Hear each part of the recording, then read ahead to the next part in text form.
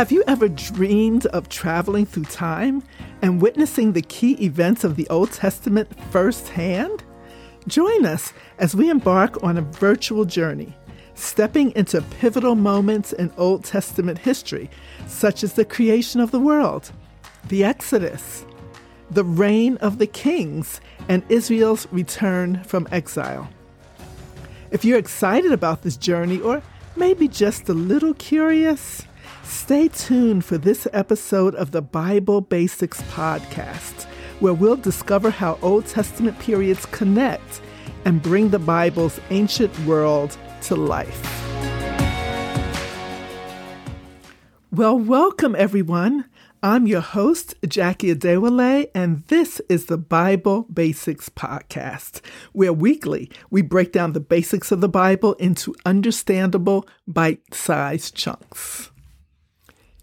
Is your bag packed?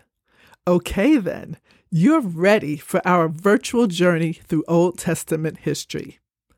The Old Testament covers a vast span of time, starting from the creation account to Israel's return from exile. Now, pay attention to your tour guide. That would be me. Understanding the major time periods is crucial for comprehending the pattern, progression, and unity of the Old Testament. You may expect this trip to run parallel to the books of the Bible. Well, that's not true. The Old Testament books are not arranged chronologically. They're arranged by type of literature or genre. Look around. Thousands of years are stretched out before you. Let's pause and take in what's right in front of us. It's the creation period.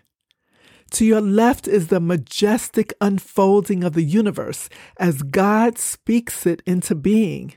And there, up ahead, we're passing by significant events like the fall of man into sin, the great flood of Noah's day, and the division of mankind at the Tower of Babel. And almost walking right next to us are two significant families, Adam and Eve, their sons Cain and Abel, and Noah and his family. Advancing through time, we're now at the patriarchal period. Let's listen into the stories of God's dealings with Abraham, his son Isaac, and his son Jacob. These ancestors of the Israelite people were also called the patriarchs of Israel. The most significant focus of this time is God's unconditional covenantal promise to bless Abraham and his descendants with land. He would make Abraham's offspring as numerous as the stars in the sky, and all the peoples on the earth will be blessed through them. Look on your right. There's one of Abraham's offspring, Joseph, son of Jacob. He himself was a blessing to all nations. When he was in Egypt, he devised a plan to feed the country during a long period of famine. He was then instrumental in getting his family to Egypt. But over time, after Joseph and his generation died, his family, the descendants of Abraham, the Israelites, found themselves enslaved at the hands of an Egyptian pharaoh who did not know all that Joseph did. So this is the point where we're going to pass into the Exodus and wilderness period. Feel the heat of the desert sun as we journey with the Israelites out of 400 years of enslavement in Egypt, through the wilderness to meet with God at Mount Sinai in approximately 1446 BC. Witness God, Yahweh, revealing himself first to Moses in the burning bush and to all of Israel. Look at the Pharaoh arrogantly challenging God. I bet after those 10 miraculous plagues, he had no doubt who the Lord was. Can you imagine joining in with the Israelites as they raced across the Red Sea as God parted the waters for them? What an astounding sight. And finally, we arrive at the base of Mount Sinai, where God gave them the 10 Commandments. Look here. That's the tabernacle or tent of meeting. It's a portable sanctuary that served as a place of worship for the Israelites during their wilderness wandering until a temple could be built. This is where God dwelled with the fledgling nation of Israel. So far, we've been relying on our sense of sight, but take a whiff. Here, in the vicinity of the tabernacle, we are surrounded by the sweet aroma of worship to Yahweh. Let's take it all in. It's all a part of the tabernacle experience. This is where God taught Israel to worship Him through sacrificial systems that pointed us to Jesus Christ. Now let's forge ahead into the conquest and judges period. We're standing in Canaan. Wait, isn't this the land God promised to Abraham and his descendants back in the patriarchal period? Yes, look around. See the remains of battles fought and won by Israel as they conquered this land under the leadership of Joshua. Be careful as we walk around those toppled city walls, smoldering ashes and uninhabited villages. These are evidences of the cycles of Israel's triumphs and hardships, obedience and sinful disobedience to God. Judges, raised up by God, guide Israel through this tumultuous era beginning in about 1350 BC. Now we're arriving at the United Kingdom period, where all of the 12 tribes of Israel are united under one king. After that period of the judges we just left, Israel demanded a human king. Saul would become their first king, followed by David and his son Solomon. In this era, which spanned about 1051 to 931 BC, we witnessed the establishment of a centralized monarchy and the construction of the magnificent temple in Jerusalem. Witnessed the rise and fall of Saul, David, and Solomon, the kings who shaped Israel's destiny. The reigns of David and his son Solomon were known as Israel's Golden Age. This period is marked by God's marvelous promise of an everlasting kingdom in the family line of David, which was fulfilled in the Lord Jesus Christ. As we progress on our expedition, we enter the divided kingdom period. Because of King Solomon's failure to obey the commandments to honor God, God judged Israel in 931 BC by dividing the nation into two separate kingdoms. Gather around. Let's look at the map of a united Israel. It has been split into two. To the north, there are 10 tribes, now called Israel, and to the south are the remaining 2 tribes called Judah. Can you feel the tension and division as prophets like Elijah and Isaiah proclaim their messages of warning and hope to the people?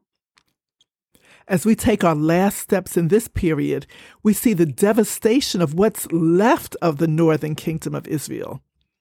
Due to their sin and idolatry, led by a progression of evil kings, Assyria destroyed the northern kingdom. Most of the people were taken from their homeland into exile in Assyria, and their land was then settled by pagan people from widely scattered areas who were also conquered by Assyria. Nearing the end of our trek, we arrive at the exile period. After the destruction of the northern kingdom in 722 BC, the southern kingdom existed alone for more than 100 years. But, sad to say, like the north, the southern kingdom, Judah, went into idolatry. As a consequence, consistent with the laws God gave the Israelites back in the Exodus and wandering period, if they proved disloyal to his covenant, he would judge them by sending them into exile. God used the nation of Babylon to do just that. In 586 BC, the southern kingdom fell to Babylon, and the temple and Jerusalem were destroyed. What we are seeing now is the remnants of Judah.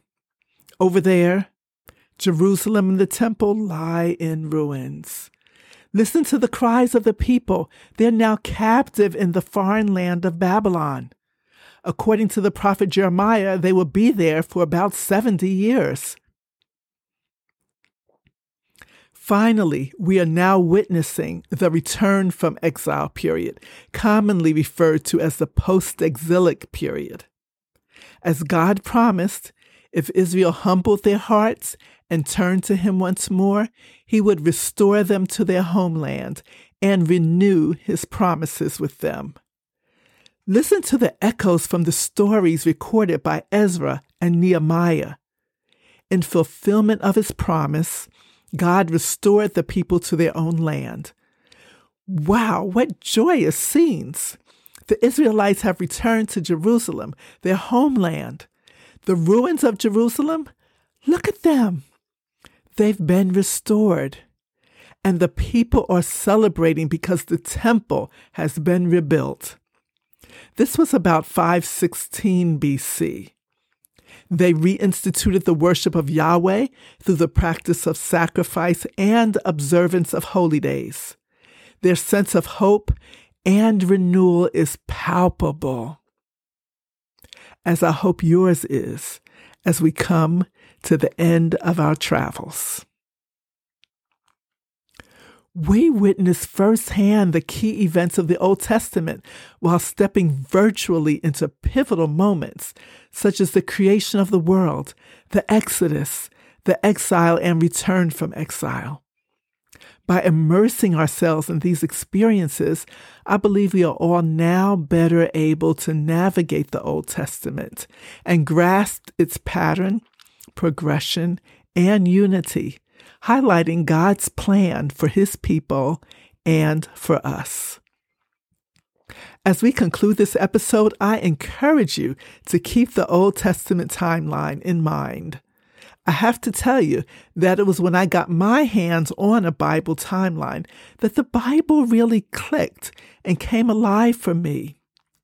Rose Publishing sells a fold-out Bible timeline that clearly lays out key people and events in the Bible.